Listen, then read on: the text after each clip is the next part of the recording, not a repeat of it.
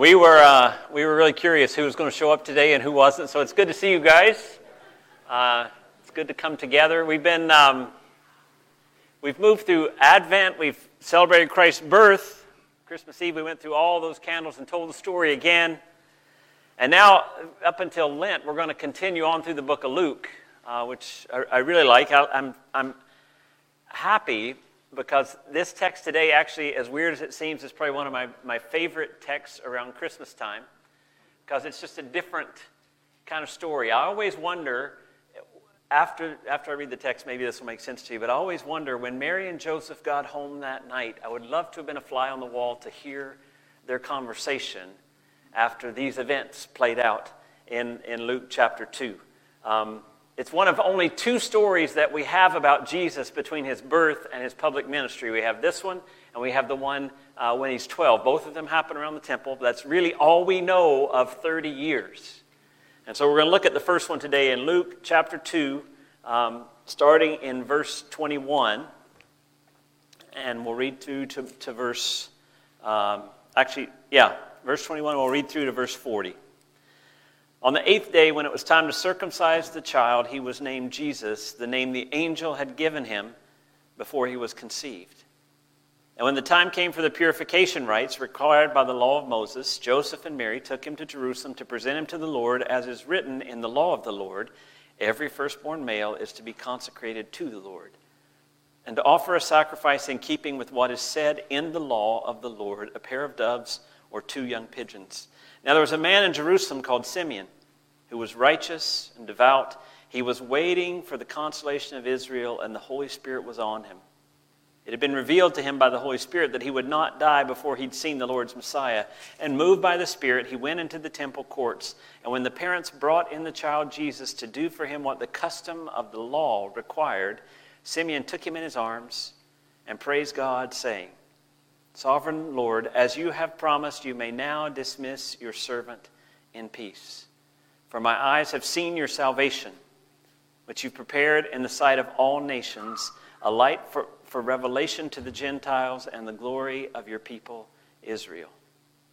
And the child's father and mother marveled at what was said about him. And then Simeon blessed them and said to Mary, his mother, "This child is destined to cause the falling and rising of many in Israel, and to be a sign that will be spoken against, so that the thoughts of many hearts will be revealed, and a sword will pierce your own soul too." There was also a prophet, Anna, the daughter of Penuel of the tribe of Asher. She was very old. She lived with her husband 7 years after her marriage, and then was a widow until she was 84. She never left the temple, but worshipped night and day, fasting and praying. And coming up to them at that very moment, she gave thanks to God and spoke about the child to all who were looking forward to the redemption of Jerusalem. And when Joseph and Mary had done everything required by the law of the Lord, they returned to Galilee, to their own town Nazareth. And the child grew and became strong. He was filled with wisdom, and the grace of God was on him. Now there's a lot to see here. But I want us to start by helping us realize that this early life of Jesus and the life of his parents was a life rooted in obedience. It was rooted in obedience. Luke wants us to be clear on one thing, that Jesus' life, even before he was making his own decisions, his life was rooted in obedience. The law of God is mentioned 6 times in our text here. In the entire book of Luke, it's mentioned 9 times. So in the space of 19 or 20 verses, there's 6 of the 9 occurrences. Luke is stressing something about that. He's putting on an emphasis on Jesus' obedience to the law, even when Jesus was a baby, because he's setting the stage for people to realize that there was something else going on here, something deeper, that Jesus was coming to do something that the people of Israel couldn't do. The family were faithful to obey what they had been taught in the Scriptures. And one of the main things that you see them obeying on right off is this, a name filled with meaning. In verse 21 it says he was named Jesus, the name the angel had given him before he'd been conceived. Back in chapter 1, verse 31, you remember the angel said, "You'll be with child Mary, and you're to give birth to a son, and you're to give him the name Jesus." And Mary and Joseph did exactly what they were supposed to do. They named him Jesus. Now, in Hebrew, that's Yeshua. It actually is what the Old Testament equivalent would be Joshua. And Yeshua, Yah, is short for Yahweh, and Shua is part of saves or rescues. So the meaning of that is that Yahweh rescues, or Yahweh saves. And I always think about that, because, as Jesus grew up, Mary would be saying, Yahweh saves, come clean your room, or come to dinner. Yahweh saves. She said that over and over, this constant confession of the fact that God was bringing salvation to his people. And just like they did what the angel said, they did everything else. Every act in accordance with the law. Verse 21, they have Jesus circumcised and named on the 8th day in accordance with the law. Verse 22, they follow the ceremonial law of Moses, because 40 days after he was born, Mary would have been ceremonially pure. They would have gone to the temple and offered a sacrifice for her to restore her to ceremonial status there. And at the same time, the law said, verse 23, that this goes all the way back to the Passover, that every firstborn child is to be redeemed. Remember when God saved the firstborn child? Then he told the people of Israel afterwards, from now on, the firstborn child belongs to me. And so every firstborn child you bring and you redeem it with a sacrifice. Or there's a gift of money. There's different things they do that the law prescribes, but they're doing all this stuff. And they did it by offering a sacrifice, showing they were poor. You've heard this. They didn't offer a lamb. They offered two doves or 2 pigeons, which is what the poorer, lower class people would do. And just in case you missed all of it, again in verse 27, Luke says, when the parents brought the child Jesus to do for him what the custom of the law required. Do you see how he keeps saying that? The law of the Lord, this custom of the law required it. And if you miss it, by the end of the passage in verse 39, he says it again. When Joseph and Mary had done everything required by the law of the Lord. It's important because what Luke is saying here is that Jesus is doing what Israel did not, even before he's old enough to make his own decisions. He's keeping the law. He's living in line with it in surrender to God. His parents are helping him to be faithful even before he has the ability, physical ability, to choose to obey the law himself. Because he's going to embody this new Israel. That's the idea, that there's a new Israel. There's a new son that has come that's going to be faithful. A new Adam that has come and is going to be faithful. And that's what it means to live out this life that's called Yahweh Rescues. That's what it means, to be faithful to what God's called him to. That's his calling and his mission. And even in his young age, it's a mission that's affirmed by others. As is often the case, God sends these people into Mary and Joseph's life, into Jesus' life, to help him remember and discern the calling that he's been given. That's why we say relationships are so important in our spiritual life, because we need each other to help us understand those things. And at times when we have people come into our life, they tell us things that are life-giving and supportive and encouraging. We feel really good. At times, other people come into our lives and they tell us very, very difficult things. Things we might not want to hear. But we need those relationships to keep us on task. And in our text, we see 2 people, Simeon and Anna. They come out of nowhere, and they confirm to Joseph and Mary that those events we talked about on Christmas Eve, what they had been through just over a month ago, were as real can be. You ever had one of those experiences and then time passes and you start questioning yourself? Right? They've changed this baby's diapers for 40 days now. He doesn't seem as glorious as he did that night when the shepherds were coming to bow down, right? He's crying, he's doing all, and yet here, 40 days in, God sends Simeon and Anna, people that they didn't know, to them in the temple to reaffirm that calling. Anna is this prophet, a widow who's lived in the temple constantly, and we don't really get what she says. They don't tell us, but she does tell everybody else about who this child is. She praises God. She's saying things about him. But Simeon, he's the one that comes first, and we get more of what goes on there, and he's kind of a mystery. I think that's what I like about this story. Who is this guy? It says he's a righteous and devout man. He's been longing for the consolation of Israel. There's a statement that Jews would make. I was trying to put it in the context of what we would say. Like one example is, when a child wants a puppy, and they say, "Oh, I'll take care of it. I'll feed it. I'll walk it. I'll do everything." It's this kind of longing, desiring something, but also committing something, committing yourself to something. And that's kind of the nature of that phrase. They would say, may I live to see the consolation. Same Greek word that Luke uses there. May I live to see the consolation, the healing of Israel, the hope of, let me live that long, God. That's what they're begging and they're pleading, but they're also committing themselves to it in that sentence. And it says that for Simeon, the Holy Spirit was on him. Remember we talked about that when Elizabeth was filled with the Spirit? Right? Not everybody had the Holy Spirit living in them at that point. Simeon did, and he's prompted. He goes into the temple. He sees this baby. Maybe culture was very different then, but how would you feel if you were at church and some stranger came up and took your baby, right? He came up and he took Jesus in his arms, and then he sings this song of praise to God, and then he speaks specifically to Mary and Joseph, and then even more specifically to Mary. And his song that he sings, Luke's really into these songs, right? Zechariah sings one, the angels sing, Mary sings, and Simeon sings. But his song is focused on what Jesus will be, God's salvation, right? God's rescue. That's the name, Yahweh saves. God has prepared this child, he says in his song, to be the way that salvation and healing and wholeness comes to the world. And it's really quite a statement. Now, you've got to set the tone and really think about this. This is not the grandparents coming over and looking at baby Jesus and saying, oh, he's so advanced. Look, this is not just some, oh, what a cute baby. Right? It's not somebody paying them a compliment. He's actually saying, this is the Messiah. This is the one that we've prayed for, that we've sang about, that we've celebrated the festivals about for hundreds and hundreds of years. And it's this baby right here. This is the one. This total stranger, naming your child as the Messiah. The consolation of Israel. That's what the song is. This is who this child will be. The salvation of Yahweh has taken on hands and feet and legs and a voice. This is it, embodied right here, guys. Look, this is him. Then he moves on to who Jesus will be for.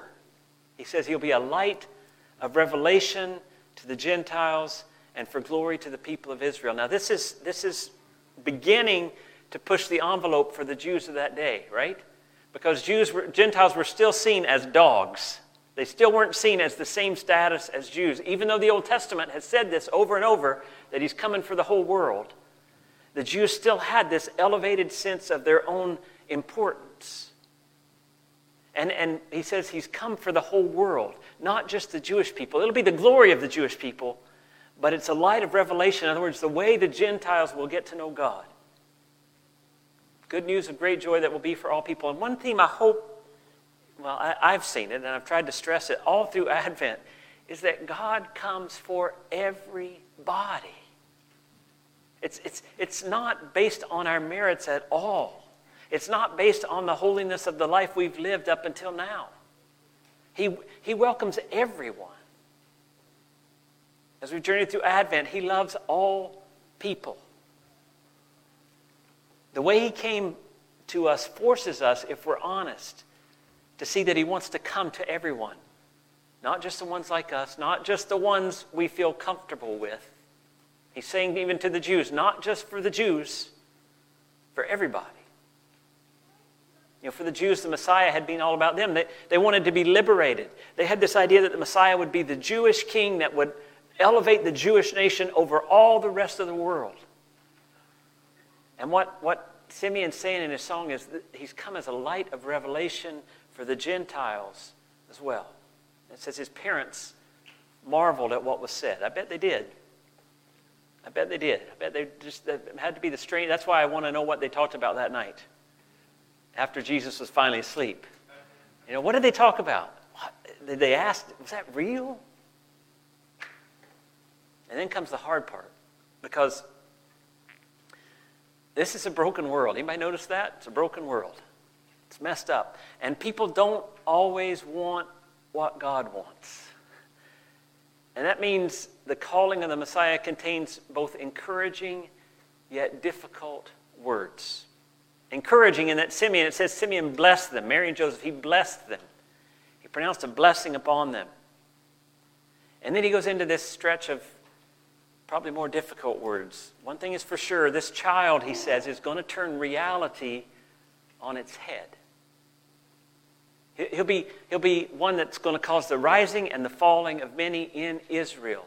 He's going to be a sign that will be spoken against. The powerful will be brought low, the humble will be raised up. And Mary must have been thinking about her song. Remember, she sang about that very same thing. And here we are 10 months later, more or less. And Simeon's rehearsing that same thing, the rising and the falling of many. He'll be a sign that will be spoken against, so that the hearts of many will be revealed. Lots of times people don't like their hearts to be revealed. We don't usually like our hearts to be revealed. You know, when we do something that we're ashamed of, we hide it because we don't want that aspect of our heart to be revealed. But life won't be the same, he says, because of this baby. You don't encounter Jesus and remain neutral. And perhaps the hardest and heaviest words that Mary would hear were these: a sword will pierce your own soul too. As hard as that is to hear, I do find it encouraging, because how many of you at one point in your life have felt like a sword has pierced your own soul? We've had moments, right? Could be personal failure, could be weakness, could be grief, tragedy. Could be unmet expectations. And if this happens to Mary, right? This is, may it be to me as you have said, Mary. She's the surrendered one. And if God says to the one who surrendered to carry the Messiah, to follow this life, if a sword will pierce her own soul too, it's not like she's got this elevated status that's going to give her this glorious life. Right? We are going to have these difficult times as well, because the road to renewal of our own hearts, of our own lives, is going to be painful at times. Simeon isn't sugarcoating it. And I think that's the point that I see in this story. Simeon says, the Messiah has come. Yahweh rescues. Yahweh saves is here. But the process is going to be a bumpy ride. He's driving at what I referred to in that poem on Christmas Eve, the work of Christmas. You know, we've spent 4 weeks building up to it, preparing our hearts to celebrate the gift we've been given. Now we've celebrated the birth of Christ.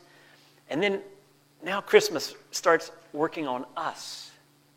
Howard Thurman, who was a pastor and a teacher, he really was kind of the theologian behind the civil rights movement in the United States. He was a personal mentor to Martin Luther King Jr. He wrote a book called Jesus and the Disinherited, which is an incredible book. They said Martin Luther King Jr. carried it in his briefcase everywhere he went. He was so impacted by that book. But as I shared on Christmas Eve, this little poem or a litany that he wrote, The Work of Christmas, he writes, when the song of the angels is stilled, when the star in the sky is gone, when the kings and princes are home, when the shepherds are back with their flock, the work of Christmas begins. To find the lost, to heal the broken, to feed the hungry, to release the prisoner, to rebuild the nations, to bring peace among others, to make music in the heart. You see, this work of Christmas is that our whole lives are to be this portrayal of the coming of the Messiah into the world. Galatians 4:19, I love this verse. Paul says, my dear children, for whom I am again in the pains of childbirth. This isn't easy, but what is he doing? Until Christ is formed in you. He says, I'm giving birth to Christ being born in you. And the broken world hangs around us like this cloak of death as we try to bring forth Christ in our lives, as we surrender. And the shedding of our old life and this death that's plagued us for so long can be a painful process. But the point is that the pain is not pointless. The pain has a purpose. A sword will pierce your own soul, but the point of it all is that Yahweh rescues. Jesus is still coming to us and through us, and that's the work of Christmas. What I see in the text, it's reflecting the light of revelation. It says in verse 32, he'll be a light for revelation to the Gentiles, a way that the whole world can have a revelation, can see who God is and what he's like. Remember John the Baptist. I love that statement of John the Baptist. The disciples were saying, hey, John, man, this new guy that you called the Lamb of God is taking all your followers. We can hardly get a crowd anymore because he's here, right? And don't kid yourself. They're John the Baptist's disciples, but there's something comforting about having hundreds and hundreds and hundreds of people come to listen to your teacher teach. And then they start going somewhere else. And you know what John the Baptist says? He must become greater. I must become less. And that's exactly the work of reflecting the light of Revelation. As people look at us, they have to see less of us and more of Christ. Our whole life is this gradual process of us stepping out of center stage and putting Jesus and the way he would live and the things he cared about in the middle. That's why we open our doors to people when they need shelter. It's why more and more, hopefully, we live less according to our own agenda and more according to the values and the desires of Jesus. This is the call for the followers, to reflect him to the world in such a way that the world is captivated by him, right? That they actually fall in love with this. Who is this guy? When they begin to see what he does and how he lives and the things he values as it's played out in our lives, we step out of it and they become captivated by Jesus. It says in 2 Corinthians 2:14, "Thanks be to God who in Christ always leads us in triumphal procession and through us spreads the fragrance of the knowledge of him everywhere." Jake preached one of the best sermons I've heard on this passage. But this idea that as we go about our life, we become less and he becomes more, and this fragrance of the knowledge of God flows out everywhere. And following it comes what I call the two sides of salvation. There's always challenges that come with this. As we surrender and live like Jesus, there's always challenges. It's never received exactly like we think it will be. That's why Simeon mentions that rising and falling of many, and that it will be a sign that will be spoken against. When we truly reflect the love and grace of Jesus, there are people who are drawn to it, and there are people who are repulsed by it. It's just a reality. People who reject it, people who avoid it. It seems so strange that people would reject love and mercy, but the reality is we do it ourselves all the time because it puts us in this vulnerable position. It takes us out of control. The love and mercy of God come hand in hand with our surrender, and we don't like to surrender. And I want to be clear here. You know, we talk about these two sides of salvation. Some people love Jesus and some people just reject it. And if we're not careful, our minds slip into this idea that we're presenting Jesus and we're a little bit better than the rest of the world. And so they don't like us because we're so good. Right? And we can easily drift into that. And we worry about the world structures and the liberals and the who knows whatever and all these things that are going on there. We just think, oh yeah, they're just being repulsed by Jesus. And yet, when we look at Jesus, it's all those people that were in the scriptures that were actually drawn to him. The people that were repulsed by Jesus were the arrogant, prideful religious leaders. Right? And it doesn't say this man will cause the falling and rising of many in Rome. It says he'll cause the falling and rising of many in Israel. Right here in our own Jewish house, he's going to upset the apple cart. Often it's more like our welcome and our grace make the religious people feel uncomfortable. Because I've built my life on my reputation. I've got so much status in my faith. People look to me as a leader. And all of a sudden we're welcoming these people that have no history, no track record, these people that make poor decisions over and over. Do you see where that tension comes in? We have to be really careful not to elevate ourselves in this case. To make sure that two sides of salvation is seen clearly, that often it's us pushing away the grace of God because we want to keep our pride. Jesus upsets the religious apple cart. He pushed away those who lived on their own merits, the proud, the elite. He welcomed the lowly and the needy. And that's the call. As we reflect him to the world, very often it may be those who feel religious that reject the way we act and we live. And it may be that those who the religious people keep out are the ones that are drawn to Jesus because he loves them no matter where they are. That passage Paul writes in 2 Corinthians continues, "For we are the aroma of Christ to God among those who are being saved and among those who are perishing. To one, a fragrance from death, to the other, a fragrance from life to life. And who is sufficient for these? Who can do this? Who's sufficient for these things?" You see, this calling places on us the weight of standing in the middle, of trying to reflect the grace of God into the world. And that's what I think he says to Mary. "Mary, a sword will pierce your own soul too." If we're going to stand against the pressure to make life about how good we look or how good we do things, we're going to feel the weight, the pushback. Because this child Jesus has come to change things. He's come to upset the status quo, and it's going to make life hard for Mary because in a broken world, they kill messiahs. That's what they do. If Jesus was such a great guy, why did the powerful, and it wasn't Rome, it was the religious powerful that crucified him, that wanted him to get crucified. Yeah, Rome was the way got it done. But it was the teachers of the law and the Pharisees that promoted it, that pushed it. The beauty of it, now this is what I want you to see. We're kind of taxiing in for the landing here, but it's really important, so stay with me for 10 more minutes, if you can do that. The beauty is that in that brokenness, in that sacrifice, in that soul pierced by a sword, in that suffering, the new life actually comes out of that.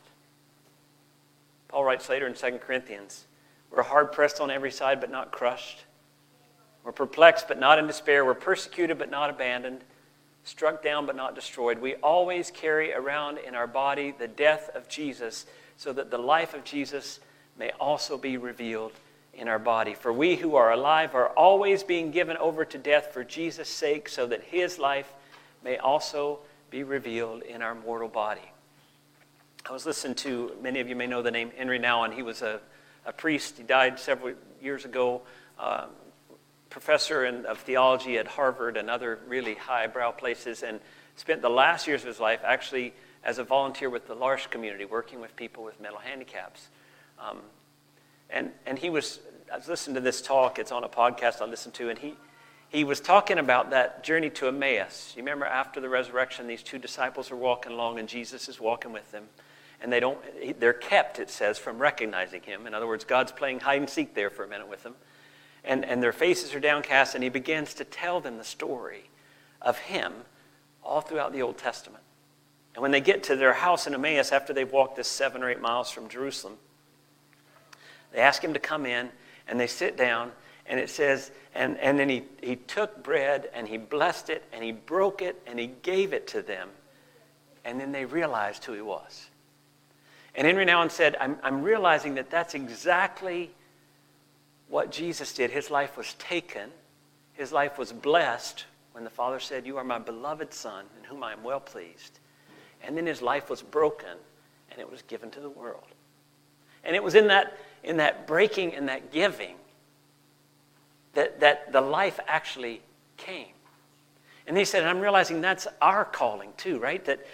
And he says, I do the Eucharist in his service. And he says, I take the bread, and I bless it, and then I break it, and then I hand it out.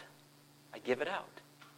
And he said, taking it, there's something about being taken, and that's where, he says, I'm choosing this bread. I'm saying this is what the world needs. And you, my friends, you're taken. You're chosen by God. And you're blessed. Because of the grace of Jesus, he can say to you, you are my beloved child in whom I'm well pleased. Yeah, I know you screw up all the time, but I've taken care of that.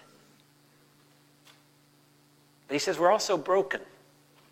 And he says the temptation is in our brokenness is to just give up.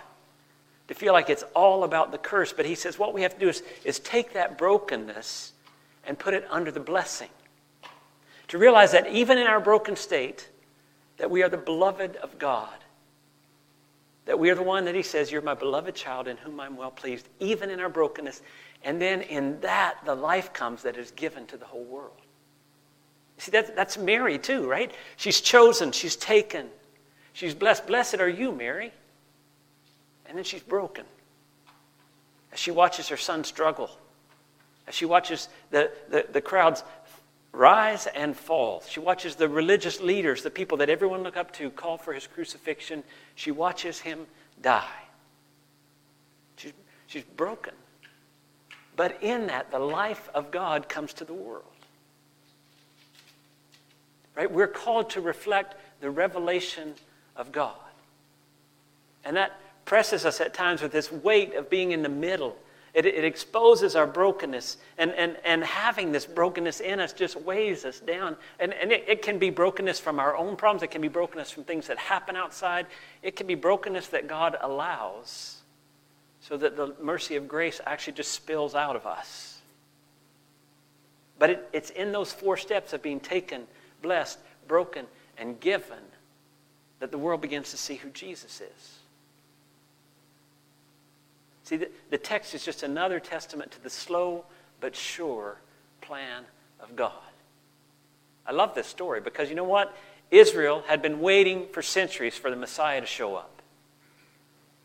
Simeon and Anna had been waiting for decades for the Messiah to show up. Mary and Joseph had been waiting for 10 months for this particular day. Right? And yet God still is doing things, and we're waiting now for him to come.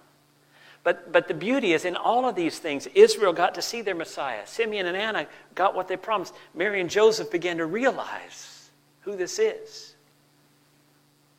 And we can hold on to that. We talked in 2 Peter 3:9, the Lord is not slow in keeping his promises. Some understand slowness. Instead, he's patient with you, not wanting anyone to perish, but everyone to come to repentance. I want you to realize, because this is a weird stretch of year too, right? This gap between Christmas and New Year's.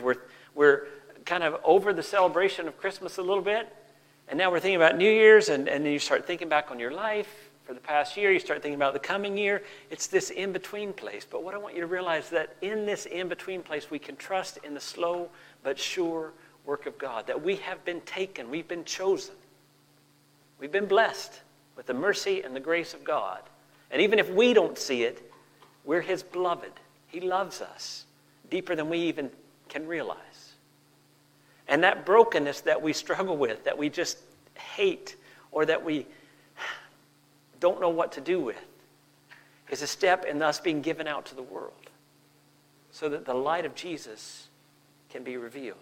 You see, and it's this slow and steady work that one day will come to fulfillment. Revelation 21:5. I've got to get this in like every third sermon. I have to have this text on the screen because you need to hear this. He who was seated on the throne said, I am making everything new. You know what? After that, there's no brokenness. It's all new. The work of Christmas is to walk this pathway, to be taken, to be blessed, to be broken, and to be given out so that the world can see who Jesus is until all things are made new. Let's pray. God, we thank you for these Simeon and Anna. I wish we knew more about them. Just reminds me how God uses people that we don't even know in ways that we don't expect in our lives. And please help us to be open to that, God. I pray for each person here today that they would be reassured of their takenness, that you have chosen and called them.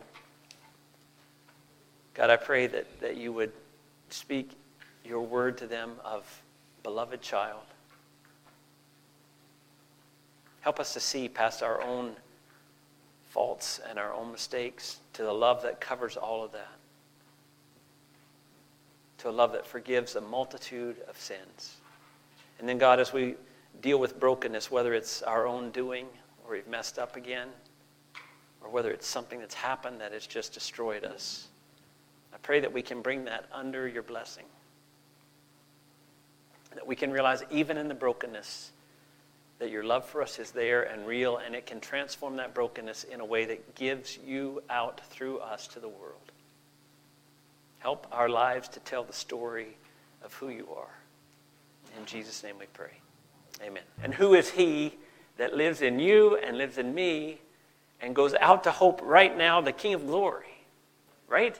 That's the story, the whole story of Jesus' life, and it's continuing right now as the Holy Spirit works to give birth to Christ in you. So you're taken, you're blessed in your brokenness. Just give yourself to the world and let God show up. That's my prayer for you this week. Amen.